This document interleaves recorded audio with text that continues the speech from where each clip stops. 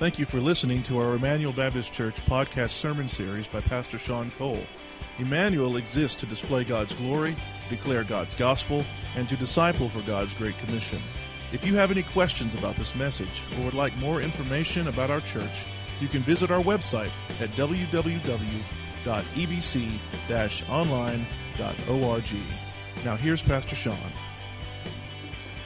The rest of you can open your Bibles to Romans chapter 1. We're going to be in three passages this morning, Romans, Colossians, and 1 John. So we'll be flipping around a little bit in our scriptures. As you're turning there, many of you have probably seen the Pixar movie WALL-E. I know the kids have seen WALL-E. It's a modern parable of an ancient problem. The story of WALL-E is Earth is set in the year 2805, and it's covered with trash. It's almost uninhabitable. The Earth it's been basically abandoned because this consumerism was brought on by this mega corporation called By and Large. And so there's really no hope for restoring Earth, so they send these little robotic trash compactors called WALL-Es back to Earth. And there's one little WALL-E left on Earth. And he's lonely. And he longs for relationships. And he has one friend who's a cockroach. And suddenly, she shows up. Eve. This beautiful female robot that WALL-E falls in love with. And they take this adventure in a spaceship called Axiom, where all the humans live as obese and selfish consumers. I want to show you a brief clip from WALL-E this morning, and you'll see how this illustrates where we're going this morning. So hopefully the video works as we watch a brief clip from WALL-E. Can you get the lights turned down, please?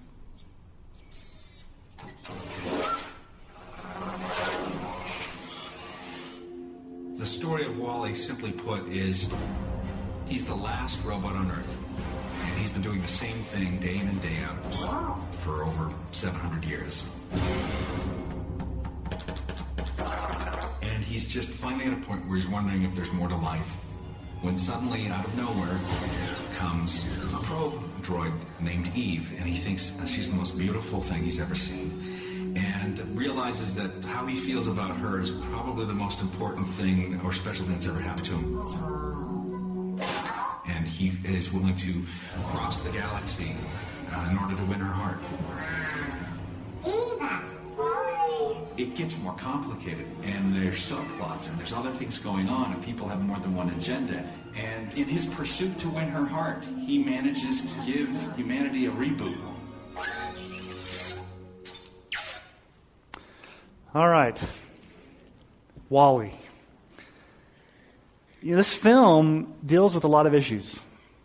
Loneliness, disconnectedness, that desire to have a lasting, permanent relationship. The tricky way that we have to deal with technology, the consumer-driven culture of selfishness. And Andrew Stanton from Pixar, he's the one that wrote the movie WALL-E. Supposedly he's a Christian. Now, I don't know, but he claims to be a Christian. And this is what he says about the movie.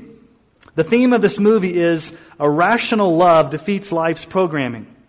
And listen to his words. He says that, I realized the point I was trying to push with these two program robots was the desire for them to try to figure out what the point of living was.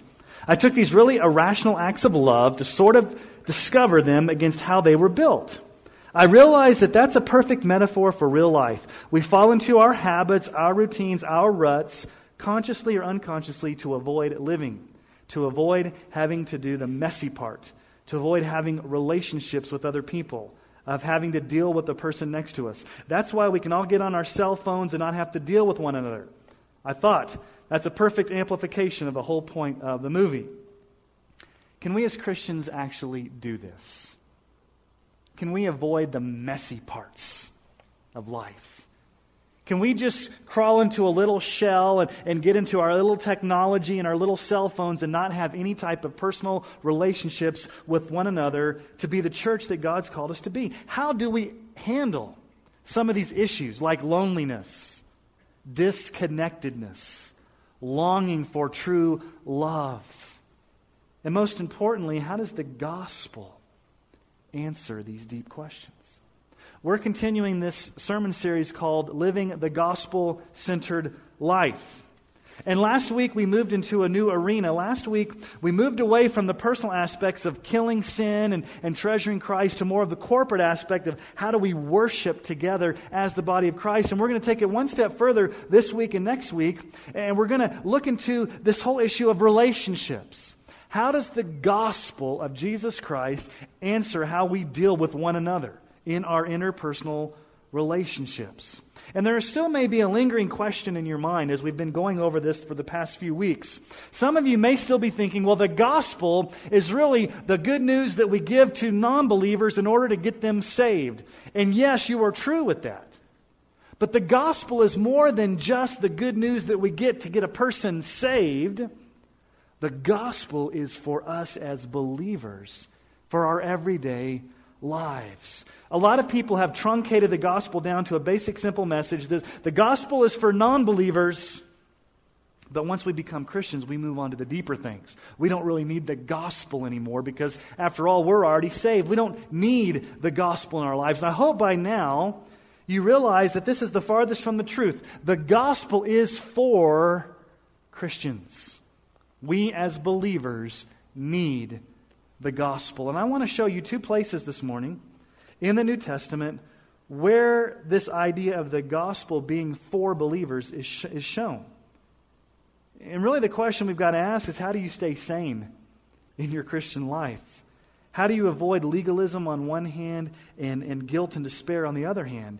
It's through the gospel. The gospel is for Christians. It's not just the message that non-believers need to hear in order to get saved. It's the message that we as believers need to constantly hear in order to stay sanctified, in order to stay in a state of sanity towards our relationship with Christ and with each other. It's the gospel gives us that grounding. The gospel is the bedrock of our lives. So let's turn to Romans chapter 1, and let's look at verses 7 through 17. Together. Romans chapter 1, verses 7 through 17. This is Paul's letter to the church in Rome. And so let's start in verse 7. To all those in Rome who are loved by God and called to be saints, grace to you and peace from God our Father and the Lord Jesus Christ. First, I thank my God through Jesus Christ for all of you, because your faith is proclaimed in all the world.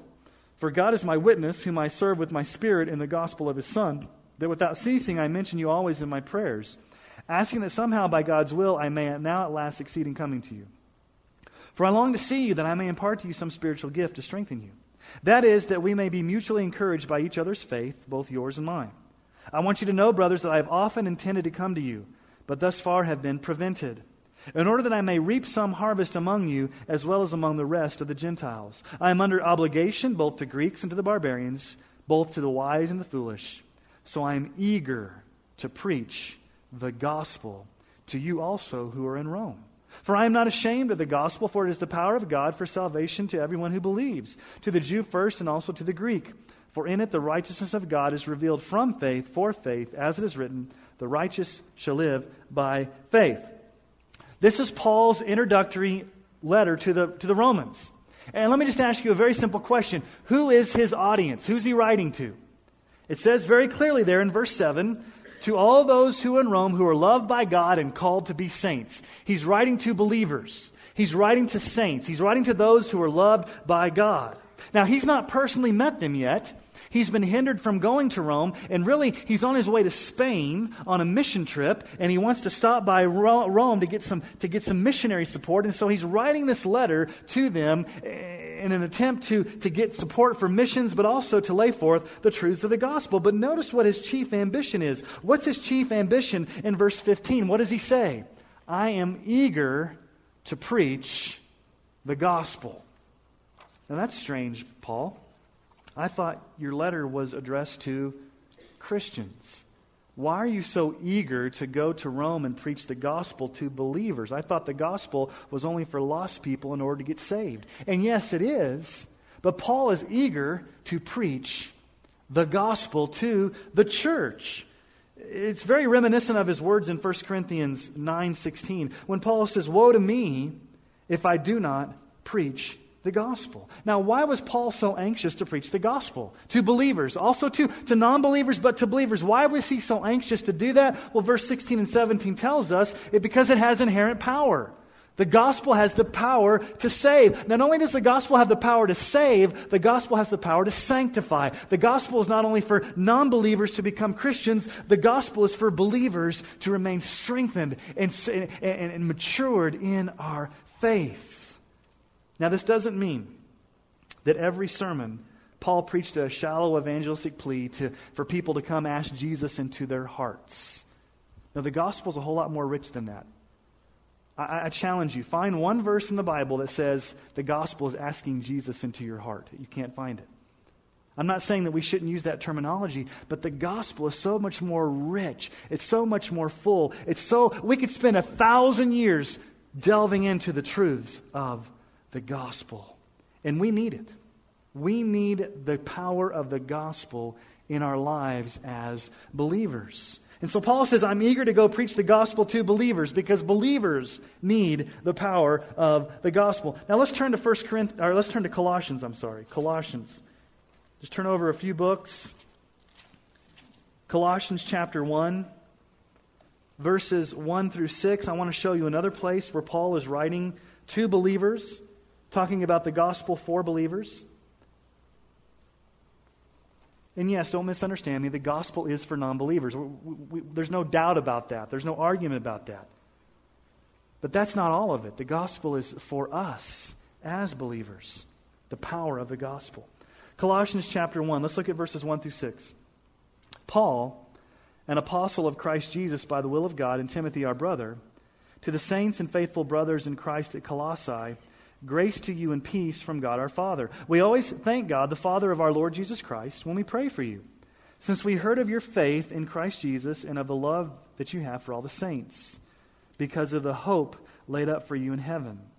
Of this you have heard before in the word of truth, the gospel, which has come to you, as indeed in the whole world it is bearing fruit and growing, as it also does among you, since the day you heard it and understood the grace of God in truth. Now, Paul is writing the introductory letter here to the Colossians. Who's his audience? Verse 2, the saints and faithful brothers in Colossae. Again, Paul is writing to Christians. And notice what he says. He says the gospel has come to them. He calls it the word of truth. He says they heard it, they understood God's grace. But notice what verse 6 says. It says the gospel is bearing fruit and growing. The gospel was bearing fruit and growing in their lives. It was bearing fruit. It was continually on an ongoing basis producing something in their life. It was bearing fruit. And so here's the question. Is the gospel bearing fruit in your life? Is the gospel growing and bearing fruit in this church? And so hopefully by now, I just take a short detour here at the very beginning to show you that the gospel is for us as believers to be growing, to be producing fruit, to be preached to us on a continual basis. That's why every Sunday we preach the gospel from this pulpit. That's why every day we need to have the reality of the gospel preached to us, reminded of the gospel for believers. But the gospel does something. The gospel not only is the power for salvation, it's not only the power for sanctification, but the gospel actually creates a community. The gospel actually creates the church. The gospel actually births the church. It's not a message that we just share. Yes, we share the gospel. We preach the gospel. We teach the gospel. We declare the gospel. We want to see people get saved by the gospel. But the gospel also brings us together in a family as believers. Now I want you to turn over just a few books to 1 Thessalonians. Turn over to 1 Thessalonians chapter 2. And I want you to look at verses 8 and 9. And I want you to see something very amazing here about what Paul says in relationship with the gospel and how it creates community. And I'm going to hopefully explain what this passage means. So 1 Thessalonians chapter 2, verses 8. And I think it's on your screen, but I also want you to kind of look at it in your text as well. 1 Thessalonians 2, 8 and 9. Paul says this, so being affectionately desirous of you, we were ready to share with you not only the gospel of God, but also our own selves, because you had become very dear to us. For you remember, brothers, our labor and toil, we work night and day that we might not be a burden to any of you while we proclaim to you the gospel of God. Now, Paul does something very interesting here. He uses a word that shows up only one place in the entire New Testament.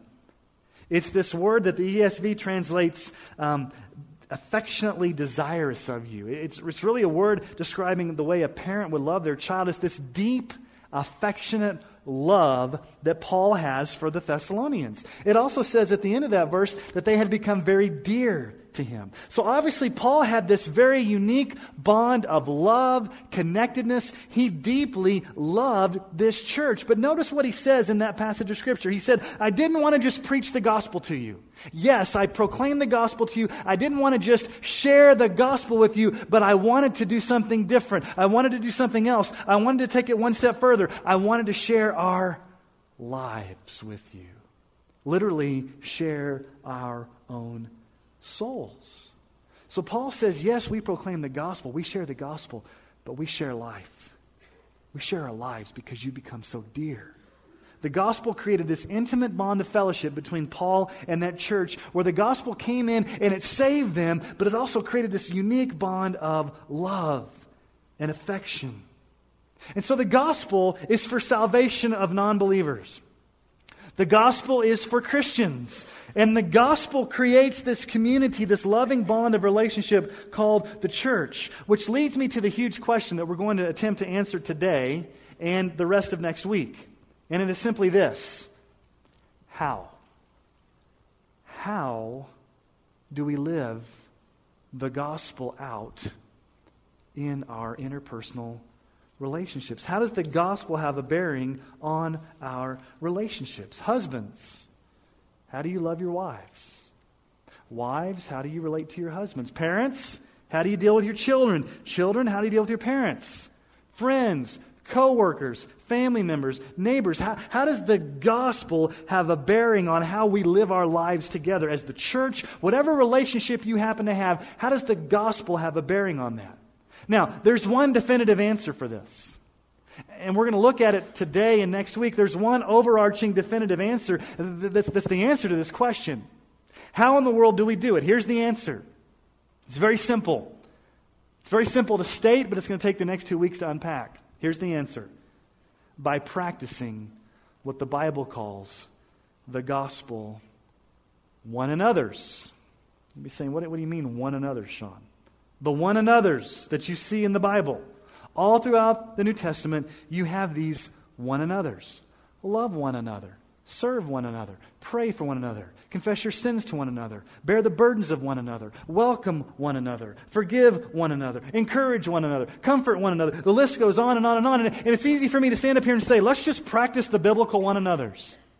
But I think it's going to take today and next week to really dive into what these biblical one another's look like and talk about some of the practical applications in our lives as believers. And we're just going to focus on one another today. And I believe this one another is the foundation for all the other one another's. This is the most important one another. All the one another's hinge upon this one central one another. So what is the one another that we're going to look at this morning? Here it is. We are exhorted and obligated to keep on continually loving one another. That's it. That's the foundation. Love one another. We can all go home right now. You got it figured out, right? Love one another. Let's see in the Scriptures where this one another is explained, and let's try to get a handle on what it means when the gospel calls us to love one another. So turn over to 1 John. That's really where we're going to spend the remainder of this morning. Chapter 4. 1 John chapter 4, verses 7 through 11. The Apostle John lays forth for us what I believe is some of the most important teaching on this whole biblical idea of loving one another. So 1 John chapter 4, verses 7 through 11. 1 John chapter 4, 7 through 11. He writes, Beloved, let us love one another. For love is from God, And whoever loves has been born of God and knows God. Anyone who does not love does not know God, because God is love. In this, the love of God was made manifest among us, that God sent His only Son into the world so that we might live through Him. In this is love, not that we have loved God, but that He loved us and sent His Son to be the propitiation for our sins. Beloved, if God so loved us, we also ought to love one another. No one has ever seen God. If we love one another, God abides in us, and His love is perfected in us. From this text, I want us to ask 4 questions. 4 questions that emerge from this passage of Scripture that I think will help us understand what it means to love one another. And here's the first question. It may seem very simple. What are we supposed to do? We'll love one another, Sean. It says right there, right? Well, let's just look a little deeper. In verse 7, beloved, let us love one another. This is an encouragement. It's a strong exhortation. Let us love one another. But then in verse 11, notice how John changes the terminology. He says, beloved, if God so loved us, we also ought to love one another. That makes it a little stronger. It's a command. As a matter of fact, that word ought there is actually used of an obligation.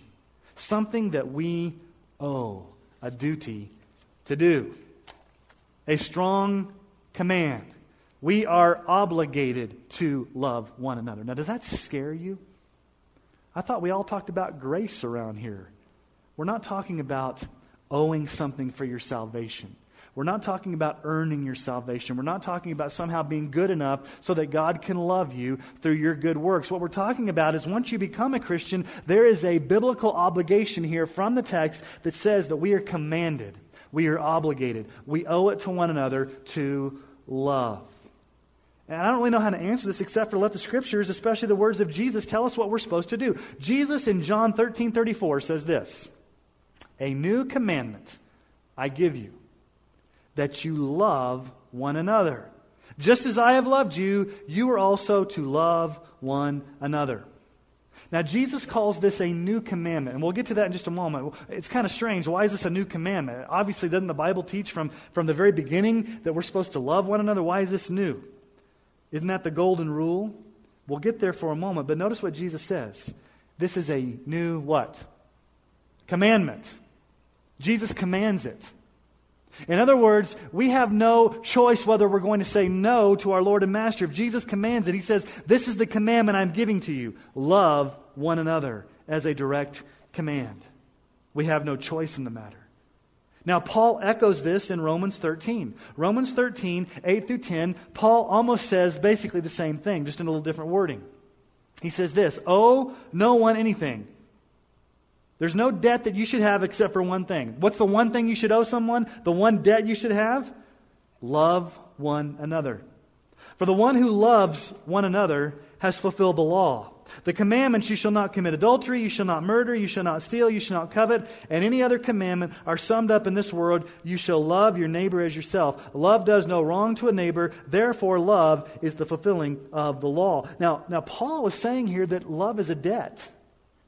It's something we owe. We owe the debt to love one another. He almost says here that it's the fulfilling of the law. Now again, we need to be careful here. We don't do this to earn our salvation. We don't do this to get into God's good graces. We don't somehow work hard enough so God will accept us and love us. This is a result of being saved by grace. It's the power of the gospel in our lives. But there is a clear obligation here. The chief duty here is to love one another. In other words, it's a non-negotiable in the life of a Christian. We have no choice whether we're going to choose not to love someone. It is an obligation. We owe this debt of love to one another. Which leads me to the second question. The first question is, what are we supposed to do? Well, love. It's a commanded. We have no choice. Whether we like it or not, our Lord and Savior has commanded us to love one another. But the second question is this. Well, what does this love look like? How am I supposed to be loving one another? What kind of love are we talking about? What does this look like? Because the world has a bunch of definitions of love, doesn't it? I love pizza. I love Bluebell cookies and cream ice cream. Hint, hint, nudge, nudge. Whoever has the powers out there to get Bluebell ice cream to Sterling. It's everywhere else in Colorado, but it's not come to Sterling. Just a side tirade there. I love the movies. We throw that word around. But let's look at John 13:34 again. John 13:34. A new commandment I give to you, that you love one another. Just as I have loved you, you are also to love one another. Now, why is this a new commandment? The Old Testament commanded us to love one another. As a matter of fact, in Leviticus 19:18, we find you are to love your neighbor as yourself. Leviticus 19:18. You shall not take vengeance or bear a grudge against the sons of your own people, but you shall love your neighbor as yourself. I am the Lord. So this was Israel's law in the Old Testament. Love your neighbor as yourself. So why does Jesus come along and say this is a new commandment? I thought you told us back in Leviticus that we're commanded to love one another. Why is it new? Here's what makes it new. Notice the words that Jesus says. He says, we must love one another. A commandment I give you, love one another. What if he just stopped right there? Would it be gospel-oriented? How does the gospel bring to bear on this? What does he say? What's the next words in that sentence? Just as I have loved you. That's why it's new. It's a new commandment because he's saying we're to love each other in the way that Christ loved us. Now, it's easy to love others that love us back, right? It's easy to love our neighbors when they do things that are nice to us. But notice how Jesus puts it in the gospel perspective. We love one another with this agape type love that Christ showed us. A self-giving, a self-sacrificing, a self-denying type sacrificial love. Now, where was that most clearly exemplified? In the cross. Romans 5:8. God shows his love for us in that while we were still sinners, Christ died for us. Now, rebels who do not deserve the salvation of God, Christ died for us while we were still sinners. He didn't wait for us to get our act together. He said, I'm going to love you in your state of lostness to demonstrate God's love for you. Now, obviously, we can't love each other with that depth of love because we're not Christ. And obviously, we can't die on the cross for each other. We're not called to do that. But we're to love each other just as Christ loved us. And so, it's a model for us to be loving each other with that selfless, sacrificial, self-giving, self-denying type of love. That's a whole lot easier said than done, isn't it? Why? I'll just be honest up here. We're selfish, aren't we? I'm selfish. We want everything to revolve around us. We want to be the receivers.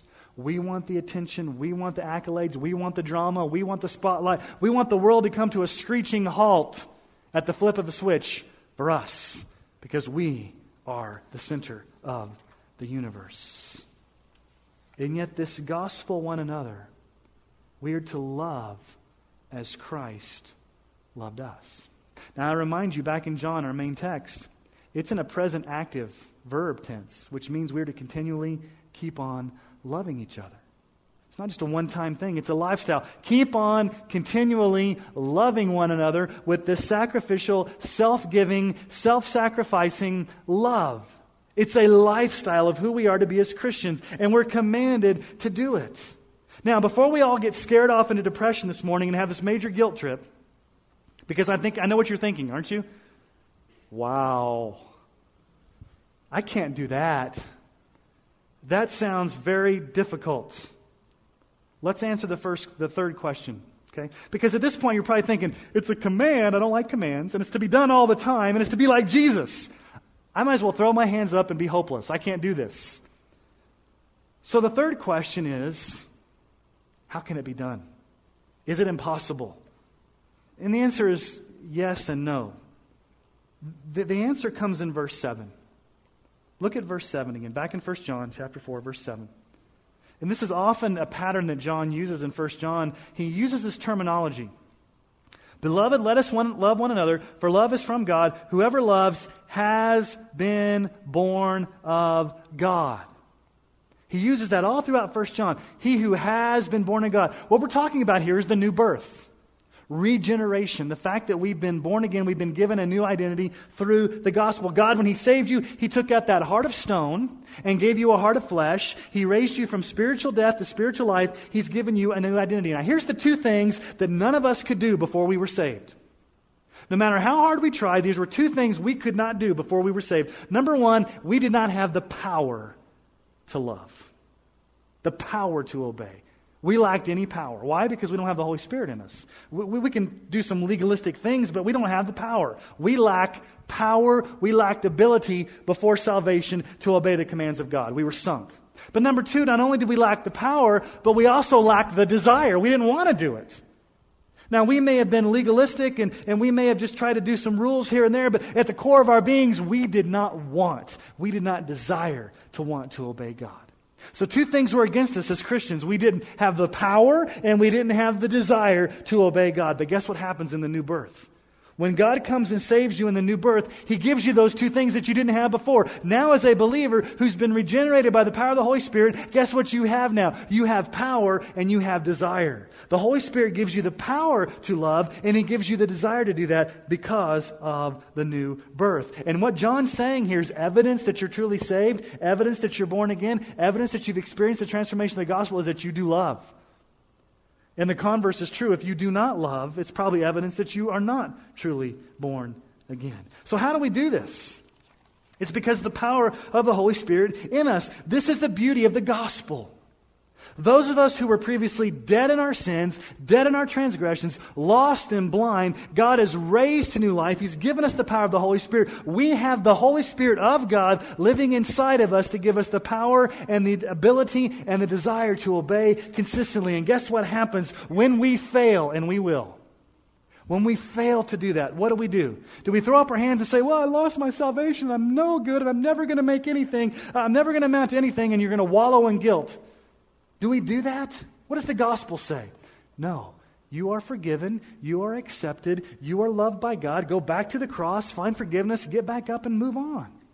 It's not the end of the world. The gospel's beauty is that Christ died for sinners who don't have it all together. He gives us the power and the desire to do it, and we do that through the power of the Holy Spirit. But when we don't, we go back to the cross and find the grace the second time, the third time, the fourth time, the 50th time. But there's a final question that we must answer. Okay, we're obligated to love one another with this self-giving, self-sacrificial, ongoing, consistent type of love. The only way we can do this is because we've been born again. The only way we can do this is through the power of the Holy Spirit.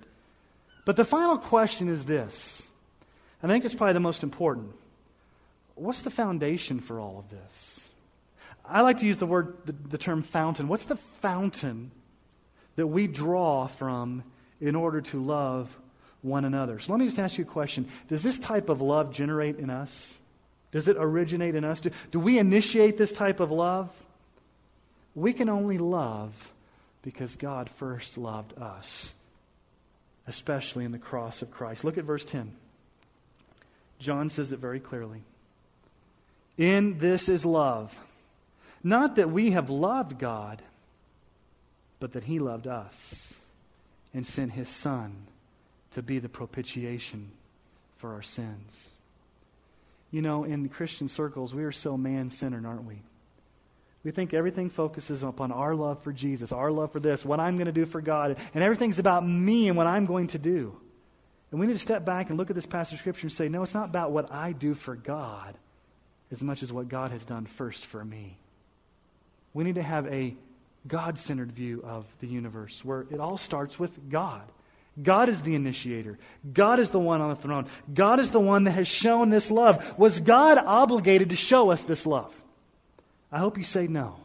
God was in no way obligated to show us His love, but He did so in a way that's amazing. And how is His love most clearly expressed? There's that big P word in your Bible. Maybe you have a different translation, but the word is propitiation. He sent Jesus to be a propitiation. Now, what's a propitiation? Let me explain to you what that is. It simply means this. God is holy. God is just. God is righteous. And He must punish sin. God must pour out His wrath on sin. God is a God of wrath. Now, don't be scared off by that term. When we say God is a God of wrath, what we're not saying is that God had a bad hair day. What we're not saying is that God's like a little toddler off in a corner crying because someone took his toys away and he's throwing a fit. We're not saying God's like Zeus or one of the pagan gods that throws lightning bolts at people because he's just mad. What we're talking about here, when we talk about God's wrath, is because of God's character. It is His settled and determined opposition to sin in all of His expressions. And God has to punish that sin. God has to pour His wrath out on that sin. Now, God can do one of two things, couldn't He? God could say, you know what? Every single human being has sinned. They deserve wrath, and so I'm going to let them burn forever in eternity under my wrath. And God would be okay in doing that. He would do us no harm. But what God did in sending Jesus to be a propitiation is He said, instead of sinners suffering my wrath for their sin, I'm going to send a substitute. I'm going to send my very Son to come and absorb the wrath of God, to take upon the wrath of God. And so propitiation basically means that Jesus took upon God's wrath. Jesus absorbed God's wrath. Jesus took it fully upon Him. All of God's righteous anger against sin came barreling down upon Jesus in our place so that you and I would not have to experience that wrath of God against our sin. That's why when Jesus was on that cross, in Matthew 27:46, we hear these words, the cry of dereliction from Jesus on the cross. About the 9th hour, Jesus cried out with a loud voice saying, Eli, Eli, lama sabachthani. That is, my God, why have you forsaken me? At that moment, Christ was being treated as the worst of criminals because all of God's anger and wrath came upon Him. He was taking our sin, and God turned His back upon Christ because at that moment, He was being a propitiation for our sins. Now, think about the beauty of the gospel that we do not have to propitiate for our own sins. We don't have to pay for our sins. We don't have to absorb God's wrath for our sins. Christ did it in His love in our place as our substitute for our treachery. Who deserved to hang on that cross? You and I. But Christ died in our place. So as we start thinking about living gospel-centered relationships, it doesn't start with us. It always starts with God. It starts with the cross. God's love for us. The cross for us. The Holy Spirit for us. And then from that, we're able to love one another. And once we've been empowered by the Holy Spirit, and once we have this gospel embedded in our hearts, we can begin to practice the biblical one another's. And what's the primary one?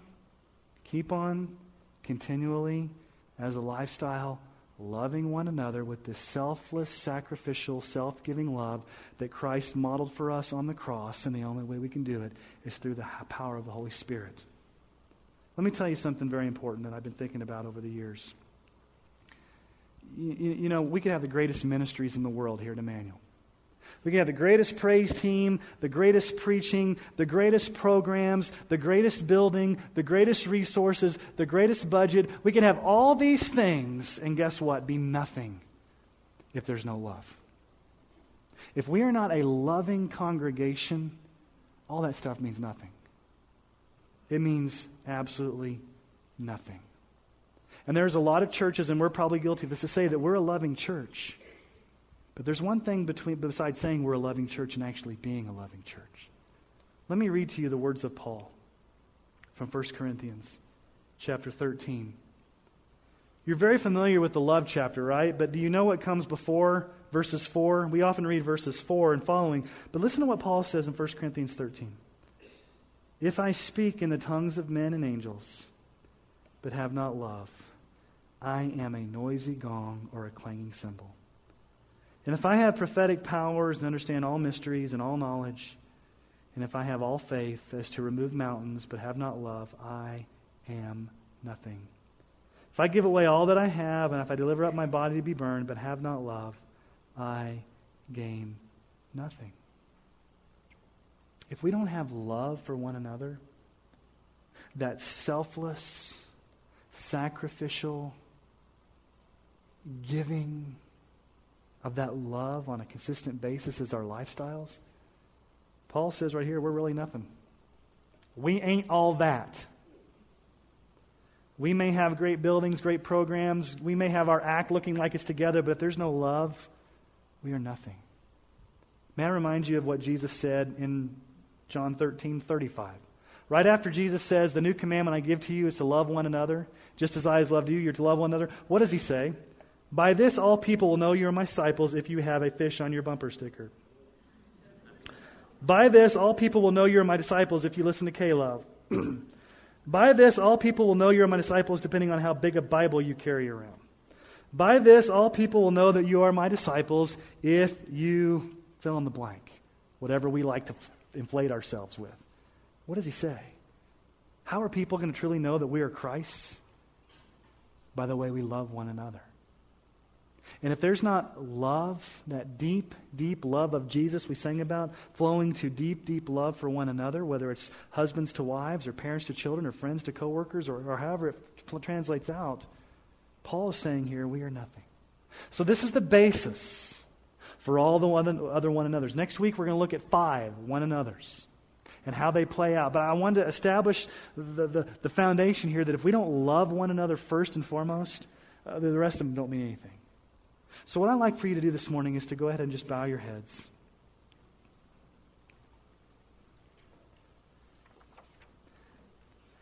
And I think it's appropriate before you think about going out here and loving other people, because that's what we're hardwired to do that. Most of you, some of us are probably thinking, okay, now I got to go out and love. Great, Pastor Sean, you gave me another command to go out and love.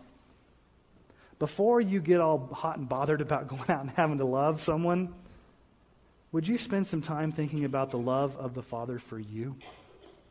Because when you concentrate on Christ's love for you, that's going to motivate you to love others. If it's me-centered in what I have to do, you're going to fail a lot. But if you think about God's love for you and His perfect love for you and the cross and the glories of Christ and the deep, deep love of Christ and all these things that we've been singing about, all I have is Christ, then your love for others will flow from that love of Christ for you. So spend just a few moments this morning in prayer. And I want you just to focus on the love of the Father for you and the sacrifice of His Son. And ask Him to give you the help and the strength to love others from His love from you.